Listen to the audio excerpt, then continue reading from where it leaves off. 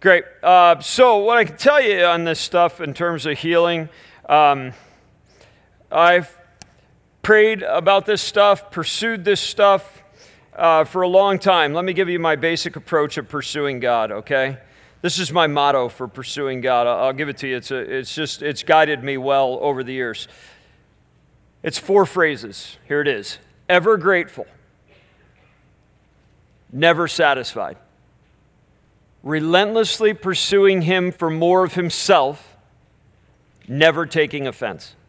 I'll give it to you again. Ever grateful. Never satisfied. Relentlessly pursuing Him for more of Himself.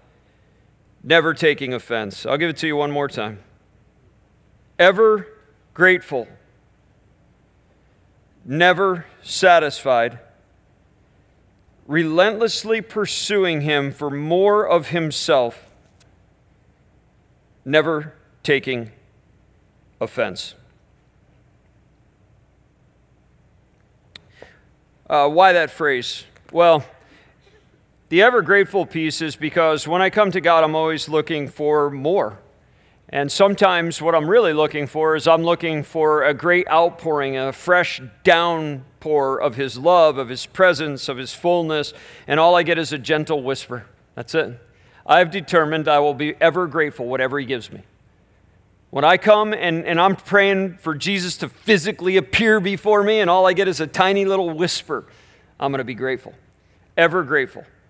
Second, never satisfied. No matter what I get, including the next great outpouring of the Holy Spirit, there's always more. There's always more of God. You cannot exhaust the resources of God. You cannot exhaust the presence of God. So I don't want to become satisfied with yesterday's experience. I want today's manna. Okay? I want fresh encounters. So ever grateful, never satisfied, relentlessly pursuing Him for more of Himself. I never want to be about pursuing His hands. I always want to be about pursuing His face. So we're praying for healing. It's very easy to start listening to your prayers and realize that most of your prayers are about God gimmes.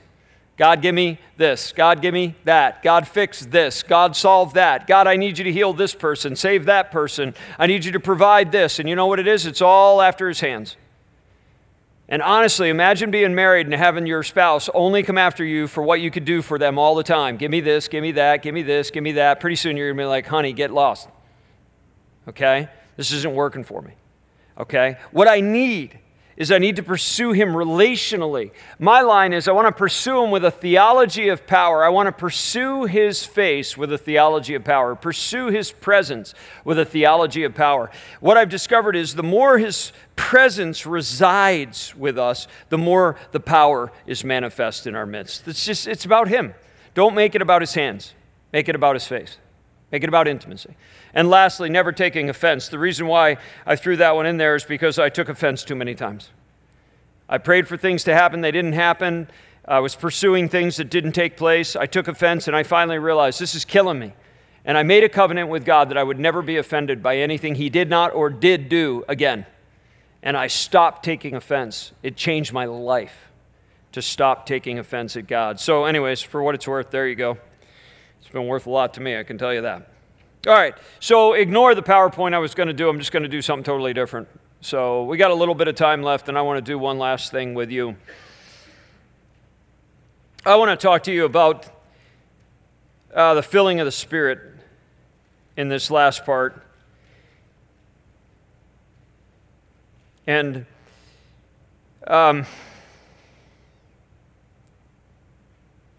there's just a couple of things I want to go over with you. I'm not going to give a full talk. I'm just looking at the time and just deciding how much I want to do and what I want to do. But let me just start with a story, and then I'll look at a verse and I'll walk you through some stuff. I said to you before, I grew up in the church, but there wasn't a lot of supernatural activity in the church that I grew up in. When I was 17 years old, I started dating a girl from church, and for the first time in my life, church became interesting to me. Thank you. It had nothing to do with church, but she was interesting. I liked her, so that was cool.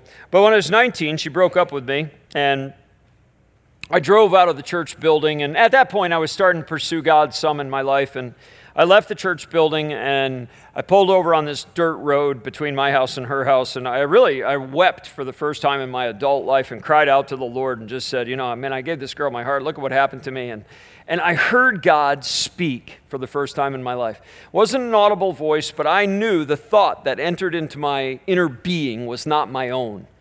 And the thought was, that's the same way you've treated me your whole life. Which, by the way, I thought was a bit of a rude introduction for Jesus to make to me. But the picture I had was Jesus was standing before me in this picture, and he had his arms open wide. Like I could literally remember seeing like nail prints and his arms were open, inviting me. And in the picture, I could see myself kind of putting my hand out going like, not now. Like I always knew, as a matter of fact, I even used to say to myself sometimes, one day I will follow God wholeheartedly. But it wasn't yet. And I knew one day I would, but it wasn't yet. And when he said that to me, instantly I felt, instead of tears of self-pity, I felt tears of repentance. And I surrendered. And I'd been coming along sort of one step at a time, but that day I just laid it all out. And I surrendered my life. And I prayed this simple prayer. I said, from now on, Lord, you lead, I follow, you've got me, I'm yours. And I mean, to describe what happened next, I can't use language that doesn't sound mystical. It is a mystery to encounter the living God. He's a supernatural being. And there is a mysterious element to this encounter and this relationship that is unavoidable. Paul talks about the mystery, okay? So let me just describe it the best I can. It was like God opened up heaven and poured love into my inner being. It felt like a liquid purging, like there was a flush, a wash in my inner being that was just pure liquid love. It was so intense that literally I went to work the next day. I was working my way through college in a Burger King, while I was in college and just trying to make some money to pay for school. And I go to work the next day. There was one other person in that workplace that was a believer. It was a woman my age. We both went to school together, high school and we were in college together. And so anyways, I walk in, never said a word. She sees me from across the room and she goes, "You had an encounter with God," she goes. Like she could see it on me. Like my visible change. It was dramatic. From that point on, I was all in for Jesus. But I'll tell you what was funny. For a lot of people, I started to tell this story to some people, sort of in conversation, and I discovered a whole bunch of people didn't know what to do with it. So this was the stuff that started. People would say stuff like this to me. Well, that's really great. The feelings won't last. Oh, that's really great. Don't rely on experience. And what I discovered was I kept talking to Christians who kept putting water on my fire. And I went, I'm not going to talk to you people anymore. You're killing me. I'm just going to talk to Jesus. Here was the question that I really wanted to get to is, how do you live this life out that's the supernatural life in the fullness of the Spirit? What does it look like to live a life so supernaturally drenched with the presence of the Holy Spirit that the things of Jesus are characteristic of your life? I mean, isn't that what you signed up for? You and I'm just going to talk to you. I'm just going to right down here. What's your name? Greg, I'll just talk to you. Forget the rest of them. Isn't that what you signed up for? Me too, Greg. That's what I signed up for. And I just went, I got to figure out how I live my life in the fullness of the Holy Spirit. And so I want to give you just a couple of quick points on the fullness of the Holy Spirit. Okay? Here's the key. Please hear me. The question is not, have you ever had a moment where you were filled with the Holy Spirit? The question is, are you currently living in the fullness of the Spirit? And how do you know? So I want to give you the marks of the fullness of the Spirit according to Scripture. And so would you just turn with me in your Bibles to Acts chapter 1, and I'm just going to give you a few of these, and then we're going to pray. So let's look at Acts 1, and then we'll send you home for the day. Let's look at Acts chapter 1. And again, this is Jesus' ideas, not my ideas, so if you want to, sort of tussle over these issues, please wrestle with him. Here you go, Acts chapter 1. I'm going to begin reading at verse, 4 or 5 there. This, of course, context. Jesus is about ready to rise, to go to his Father. He's about ready to ascend. He's giving his final instructions. By the way, notice verse 3. After his suffering, he presented himself to them and gave many convincing proofs that he was alive. He appeared to them over a period of 40 days, and notice the phrase, spoke to them about the kingdom of God. Again, here's his very first message, repent for the kingdom of heaven is at hand. His very last message is about the kingdom. From start to finish, Jesus is always talking about the kingdom. It is the central message of Jesus Christ. It is the kingdom of the gospel. And here he is speaking to them again. Now hear me, this is incredibly important. His whole goal was to release the kingdom, the keys of the kingdom, into our hands so that we could now become the ambassadors of the king, advancing the kingdom. But for that to take place, we need the fullness of the Holy Spirit. He knew this. That's the context. Now, given that, pick up here in verse 4, and he says, do not leave Jerusalem, but wait for the gift my Father promised, about which you've heard me speak about. And this, of course, is the Holy Spirit. For John baptized with water, but in a few days you will be baptized with the Holy Spirit. And then notice verse 7. He says, it's not for you to know the times or the dates, because they'd ask him, when is this going to happen? The Father is set by his own authority. But here's the key. You will receive power when the Holy Spirit comes on you. Now listen, I'm just going to pause here for a second. The first thing Jesus says is, if you are walking in the current fullness of the Spirit, the mark of the Spirit's presence on your life ought to be characterized by power. Now again, this isn't my idea, this is Jesus' idea. But when I am walking in a powerless existence, chances are the river of the Holy Spirit is not running full and fresh in my life. Because just work with me. Where Jesus is present, the power of God comes and the kingdom is manifest. So when I am walking in alignment with Jesus and the river of God is streaming through my life, the presence of God bubbling up within me like an artesian well, as Jesus describes it in John chapter 7, like a river. When I'm walking in the fullness of the Spirit, there is power. That's what Jesus said. So I grew up in a church that didn't see any of this kind of stuff, and I went, man, according to this book, there ought to be power. Here's what's interesting. After I experienced the filling of the Spirit, power started coming. I said to you before, it was the first time in my life I started to hear God's voice, and I knew stuff I had no way of knowing. I'd see someone and knew they were depressed. I had no way of knowing that. And all of a sudden I'd say to them, I see you're depressed. And they'd be like, where do you know that? And it was God. See, that's the power of God. That's a demonstration of kingdom power when the Lord gives you insight into someone's soul that you wouldn't have except through supernatural wisdom. That's power, okay? Now, I said before in the earlier session, whenever there's power, there's always risk. Notice in the Acts chapter 3, this passage right after they're filled with the Holy Spirit in Acts chapter 2, after the baptism of the Holy Spirit, the filling of the Spirit in Acts chapter 2, Peter and John go to the temple and he says, I don't have any silver or gold. What I have, I give you in the name of Jesus of Nazareth. He says, as he's speaking the word, he pulls her to her feet, his feet, rise and walk. Okay? Please see the risk in this. He's giving the command, rise and walk, and he's literally pulling the guy to his feet. Do you realize if the miracle doesn't take place, what's happening? He's in front of a crowd of people. He's dragging him across the floor, and he looks like an idiot. Okay? There's an enormous risk factor. When you're going to move in supernatural power, there's always risk. Let me tell you a story. I had a lady call me one day. This lady was a Muslim woman. She came to my church occasionally. The reason why she was actually a medical doctor, gynecologist.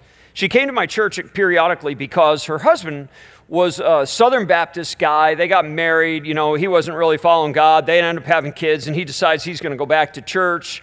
And so he starts coming to my church because they'd moved up north, and so they get jobs, both of them in Boston. And so anyways, he starts coming to church, and occasionally, a few times a year, she would come. So I knew who she was, but I'd never had a conversation with her really other than hello at the front door.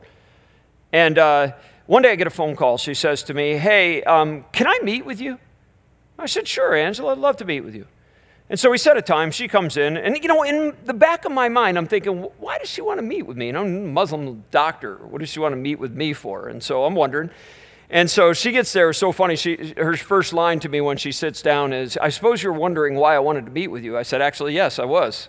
And she goes, well, she said, I'm a medical doctor. I said, I do. And she goes, I'm experiencing anxiety, and I know it's not medical. And she said, I wanted you to help me. And I said to her, okay. I said, you could have gone to a medical doctor, but you say you knew it wasn't medical. I said, but you could have gone to other people. I'm curious why you still came to me. I said, you're Muslim. I'm not. Why didn't you go, somebody that was an imam or whatever? And she goes, well, I said, or you could have gone to a counselor. She goes, yeah, I could have. She goes, well, I'll tell you why. I said, okay, please do. She goes, the only time I feel peace in the last 6 months of my life is when I'm sitting under your preaching. I said to her, do you know why? She goes, well, I suppose you're going to tell me it has something to do with Jesus. I said, that's true, but that would be a Sunday school answer. I said, I got more for you than that. I said to her, you could sit under a lot of people's preaching and not feel peace. Let me tell you, I've sat there under that preaching. I said, no. I said, the truth is I've had anxiety in my life and Jesus wiped it out. And I said, what you're experiencing is the victory of Jesus in my life when I'm preaching. I said, does that make sense to you? She said, actually, it does. And I said, you're living under the umbrella of the victory Jesus has established in my heart. That's what you feel. And she goes, okay. I said, I'm going to pray for you, but she said, you need to know I'm going to pray for you in Jesus' name. Is that okay with you? She goes, I knew you would. I said, okay. And I said, can I lay my hand on your head? And she said, yeah. And so I laid my hand on her head, and this is all I prayed. May the peace of Christ come upon you. And then I waited. Please see it again. Watch. Every encounter I ever have with people, this is what I bring to the party. I have nothing. I cannot make you feel peace. That's a Jesus thing. Well, what I can tell you is when I'm carrying the presence of Jesus and there's alignment at the center of my soul, He has promised me a peace that comes from heaven that according to the Scriptures passes all understanding. It is a peace that Paul says comes to our mind and our hearts. And when I'm in right alignment with Jesus, I am in perfect peace. I'll tell you a secret about Jesus. He's never nervous. He hasn't had a nervous day in the last 2 millennia, and He's not planning on being nervous today. He's just never nervous. The only time I miss out on His peace is when I'm out of alignment. And so I said to her, there's peace. And I waited and I prayed. That's all I prayed. And I could see the peace of Christ descend on her. Literally, her heart slowed down. The heart rate slowed down, I could see the peace, just this come over her. Whole body relaxed. She texted me a month later. She said, since you have prayed for me, I've not experienced any anxiety. I said, and she wrote, I know that's Jesus. Now, here's the cool part, right? You would think after an encounter like that she would come to faith, right? No. Stop coming to church. But you see, that didn't bother me. You know why? Because I knew He had her. Just a matter of time. So I just waited her out, and one day she called me again. She said, hey, I'm struggling again with something else. Can I meet with you? Sure, I'll meet with you. I prayed with her again. God met her again. Still didn't come to church. After that, she started coming a little bit, periodically would start coming to church. And I had several other encounters with her. Finally, one day she calls me up again and she says, hey, and this is about, 3 or 4 years into the relationship. She calls me up one day and she said, hey, I have to work today. I can't come in. Could you come in and see me at the office? She said, I need you again and I need you to pray with me. I said, sure, I'll come. And so I come over and I meet with her and I pray with her in the office. And once again, God really meets her in a significant encounter. And afterwards, she looks at me and she goes, I'm ready. And just to be sure, I said, ready for what? Just got to check, right?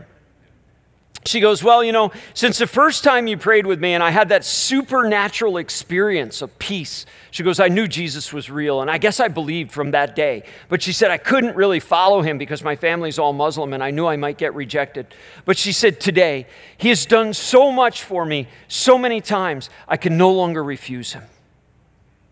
And she prayed this beautiful sinner's prayer and gave her life to Christ. It was unreal. It was unreal.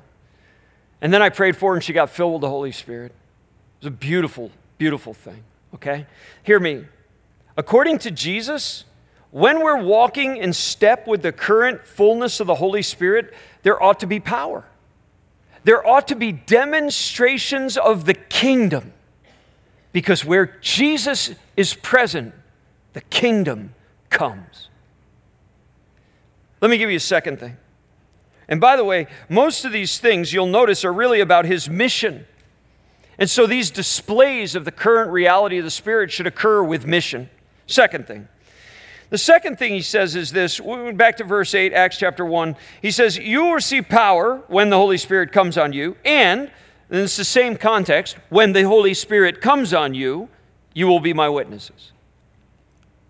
Here's the reality. When I'm walking in the current fullness of the Holy Spirit, I have a desire to tell people about Jesus. That's just the way it works. I want to tell people about Jesus. Before I came to faith in Christ, really surrendered my life, got filled with the Holy Spirit, I never told anybody about Jesus. After that encounter I had with Jesus where I was filled with the Holy Spirit, I started telling all my friends about Jesus. I literally made appointments with my friends so I could tell them about Jesus. You know why? Because he was so compelling to me. I couldn't not tell other people. It wasn't anybody told me I was supposed to tell other people. I didn't get any evangelism training. Nobody needed to train me. What had happened was very simple. I had been overwhelmed with the love of Christ, and I couldn't shut up. I had to tell others. When you're walking in the current fullness of Jesus and his Spirit, what ends up happening is you want to tell other people. That's just kingdom normal. It's the way it works.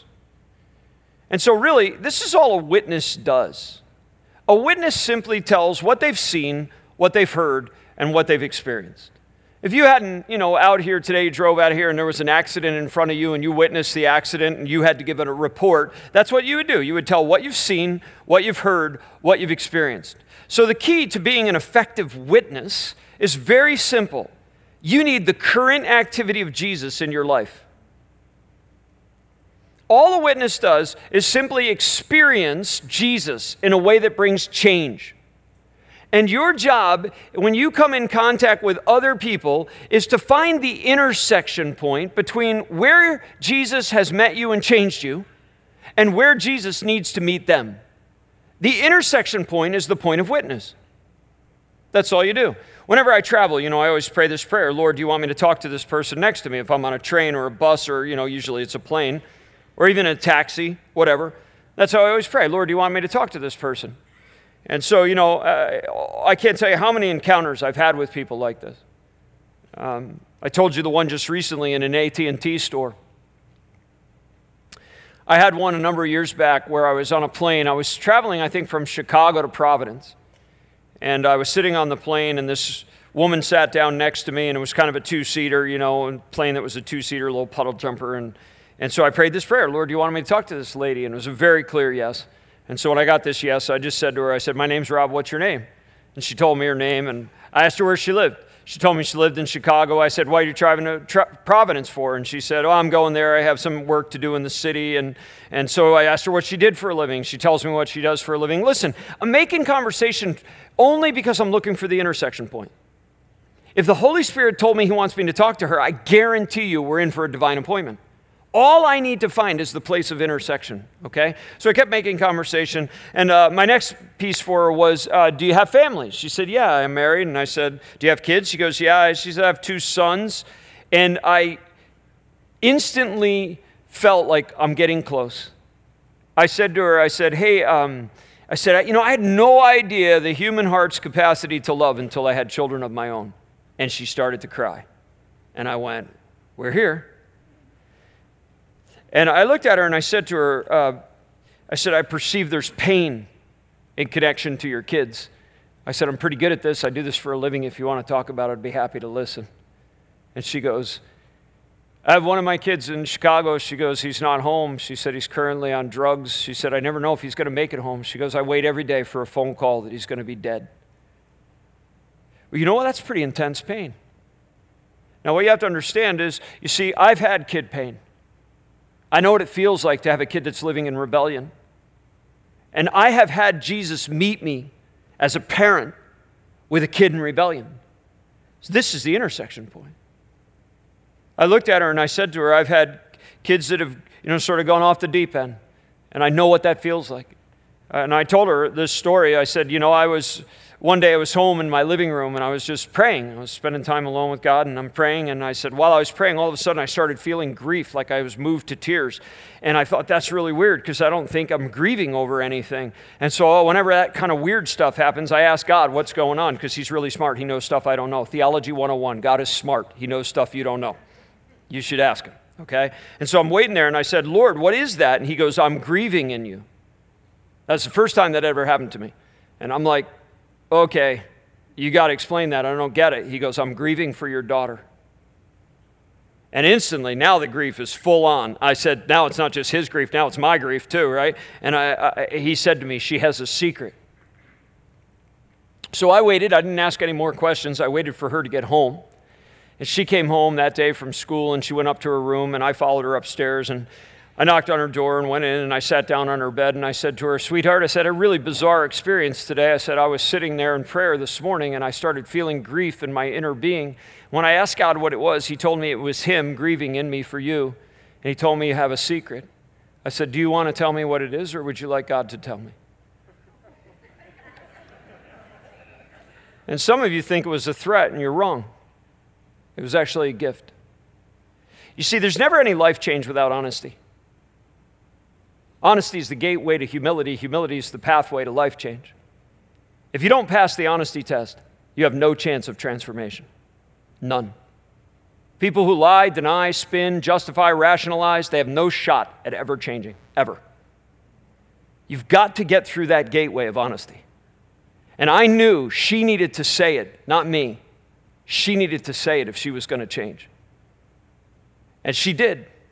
She fumbled over it for quite a bit, and she's like, you already know what it is. Started crying. I said, I might, but you need to say it. I said, this is your test, not mine. I've passed the honesty test. This is about you. And she finally did. She was honest. She told me what it was, and, and I loved her through it. Over the next 5 months, that must have happened a half a dozen times. And, it finally got to the place where the kid broke free. But it took a long time to break free. Well, I'm telling this lady this story on a plane, and man, she's been crying over her son. Listen, please hear me.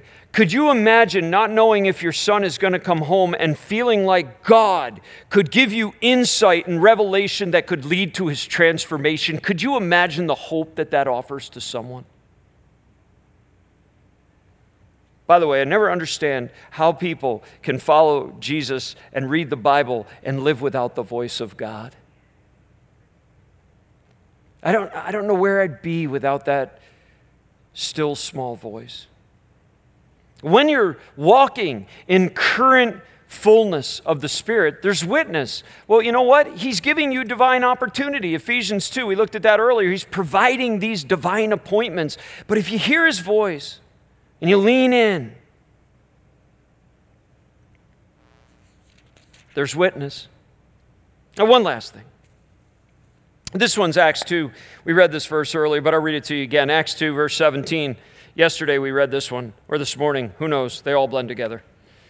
In the last days, God says, I will pour out my Spirit on all people. He's explaining the baptism of the Holy Spirit that just occurred when the Holy Spirit was poured out. You remember they're all speaking in tongues, and the people that are listening are hearing it in their own heart language, and they can't figure out this weird phenomenon, so he explains it. And this is how he explains it. In the last days, God says, I will pour out my Spirit on all people. Your sons and daughters will prophesy. Your young men will see visions. Your old men will dream dreams. Even on my servants, both men and women, I will pour out my Spirit in those days, and they will prophesy. Here's the last thing. When we're walking in the current fullness of the Spirit, there's power, there's witness, and there's prophecy. All this stuff is to help mission. Listen, God wants you to hear his voice to help mission. This is what it's all about. I said to you earlier today when we talked about prophecy, about how to hear God's voice. I want you to know early on in my journey, I intentionally cultivated listening space. It was a regular practice for me. Every day, I would spend time alone with the Lord, 5 minutes, and I'd just quiet my heart and let him speak.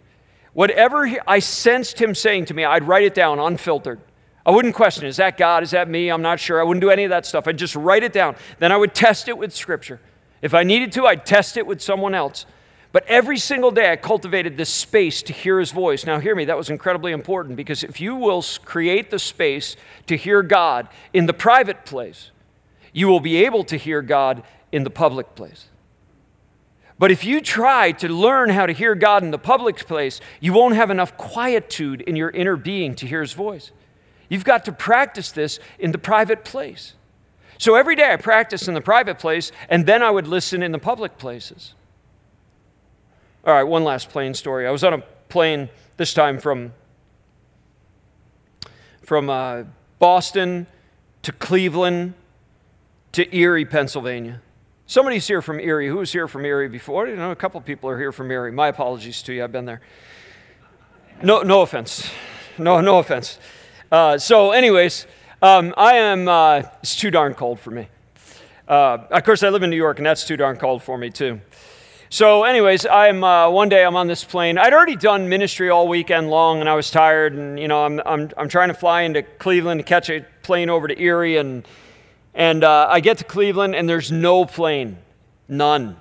Like, there's no plane, there's nobody behind the desk, there's no flight crew, there's nothing. The airport's empty except for those of us who are trying to catch this flight. There's a handful of us, and people are not happy. I mean, there are people there that are, you know, really getting upset, and I'm sitting there, and I'm thinking to myself, I'm just going to catch a flight. You know, I'm going to catch a rental car, and I'm just going to drive to Erie. It's not that far from Cleveland to Erie, and I'll just get a car and I'll drive. And I'm tired, man. It's getting close to midnight now, and I got to get up and speak in the morning at that point, the DS there was Jeff Norris. I was speaking 21 times in the next 5 days. Thank you. Appreciate the mercy. Jeff has none, but I appreciate your mercy. And so he worked me like a mule every time I went to that district. And so anyways, and he knows I say that, by the way. So anyways, I thought, I just got to get there, and I got to get to bed because I got to start this thing at 8:30 in the morning, and I'm beat. And so I'm thinking that thought, and I'm going to get in my mind, I'm getting ready to get up to get a rental car, and I see this lady. She's dressed very neat, looks like a church lady, you know, very proper. She's very attractive older lady. Yeah, I would say she's mid-60s, very put together. And she is swearing. I mean, she's got a mouth on her like a saltwater crocodile. I mean, it is just toxic. And she is dropping F-bombs like the word the. I mean, just shoo, boom, blowing up all over the room. And I look at this old lady, and I just put my head down. I'm like, oh my gosh, I got to get out of here. And I hear the Holy Spirit, and he says to me, I want you to talk to the swearing old lady. I'm like, no, God, no, not the swearing old lady, anybody but her. Look at that nice little man over there. Let's go talk to him. He's like, talk to the swearing old lady. And I'm arguing with him, and the next thing I know, the swearing old lady walks over and sits her butt down right next to me. I mean, I'm in an empty row, like this front row. There's like 20 chairs. I'm sitting right here, and she sits right next to me. Aha, you're so funny. All right, fine. I'll talk to the swearing old lady. So I stick my hand out and I go, hey, what's your name? My name's Rob. She goes, Barbara. And I said to her, Barbara, I said, where are you headed? And she goes, Erie, blank, Pennsylvania. I said, that's kind of how I'm feeling about it too tonight, Barbara. I said to her, Barbara, I said, what do you do there? And she said, I live there. And I said, yeah. And I said, okay. I said, well, I'm just headed there for a bit. And she goes, I own a business there too, which by the way surprised me because I thought she'd be retired. And I was like, oh, okay. What do you do? And she tells me what she does. So she says to me, what do you do for a living? What's a normal thing? You're talking about business. What do you do? What do you do for a living, right? It's a normal conversation. Normally, I said to you earlier, when somebody asked me that question, I don't say I'm a minister because I'm just telling you right now, that's like a wet blanket on any fire in any room at any given time. That just puts out all conversation, right? So normally I avoid that. I mean, I do a lot of interesting things for a living. I'm a communicator. I do conferences all over the world. I'm an author. I teach in a doctoral program. If I want to keep a conversation going, I got a lot of good things to go with, right? But I thought to myself, God, you got me into this thing. You're going to have to get me out of this thing if you really want me in this thing. So, you know, she's been dropping the F-bomb all over the room. I'm going to drop the M-bomb. Boom. I'm a minister. Take that, right? Don't you know, she looks at me and she goes, oh, my father is a Methodist minister, she goes. To which I thought to myself, that's where you learned how to swear like that, but I didn't say it. No offense to the Methodists. They're some of my favorites, actually. Right then, the flight crew comes in. It was weird. The pilot and the flight crew comes in. There was no counter person. They literally swept us onto the plane with them. They were so late, they just said, come on the plane with us, we'll take your tickets on the plane. I've never seen no protocol, ever. It's the only time I've ever seen it. We sit down in the plane, so I get up, I'm going in the plane, I sit down, come on, don't you know who's sitting right next to me? I mean, you can't even make this stuff up. She sits down right next to me, and I'm just like, you are funny. Okay, I got it. So I'm going to talk to the swearing old lady all the way to Erie, Pennsylvania, fine. And so I'm sitting there, and all of a sudden, they start to plane up. This lady leans over. She was sitting across the aisle from me. Again, it was just a little two-seater, and she's sitting across the aisle from me. She leans over, she takes me by the hand, and she says to me, I'm dying of cancer. Would you pray for me? And I took her hand, and I said to her, Barbara, I said, the plane's really loud. I said, why don't you wait till we get to Erie, and I'll pray with you in the airport. And she said, okay. It was a short flight. I don't know, was it 20 minutes or something? It's super short. It was long enough to repent anyways. We land in Erie. We get to the airport. Her husband was there. Jim was his name. He was there to pick her up. She introduced me. It was funny. I love old people. They all still think I'm young.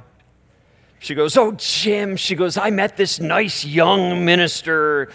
And she introduces me. And I just said to him, I said, Jim, listen. I said, Barbara told me she has cancer. I said, I'd like to pray for her. Can we pray? He starts crying. She starts crying. I hold their hand. We're sitting in the middle of Erie, Pennsylvania airport, and we're holding hands. And I prayed for her. And when I was finished praying, she reached her arms around me and held me tight and cried and whispered in my ear, I had lost my faith, and tonight God sent me you.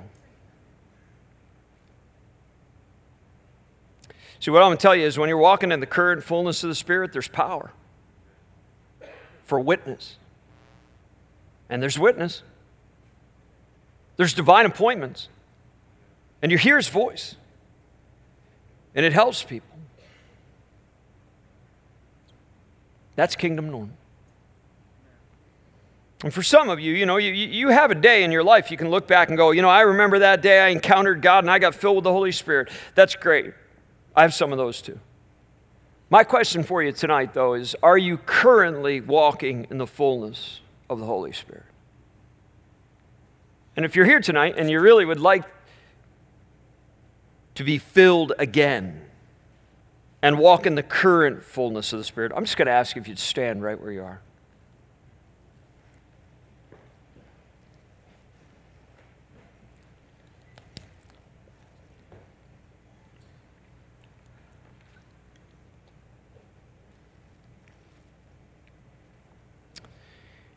I'm going to pray a prayer,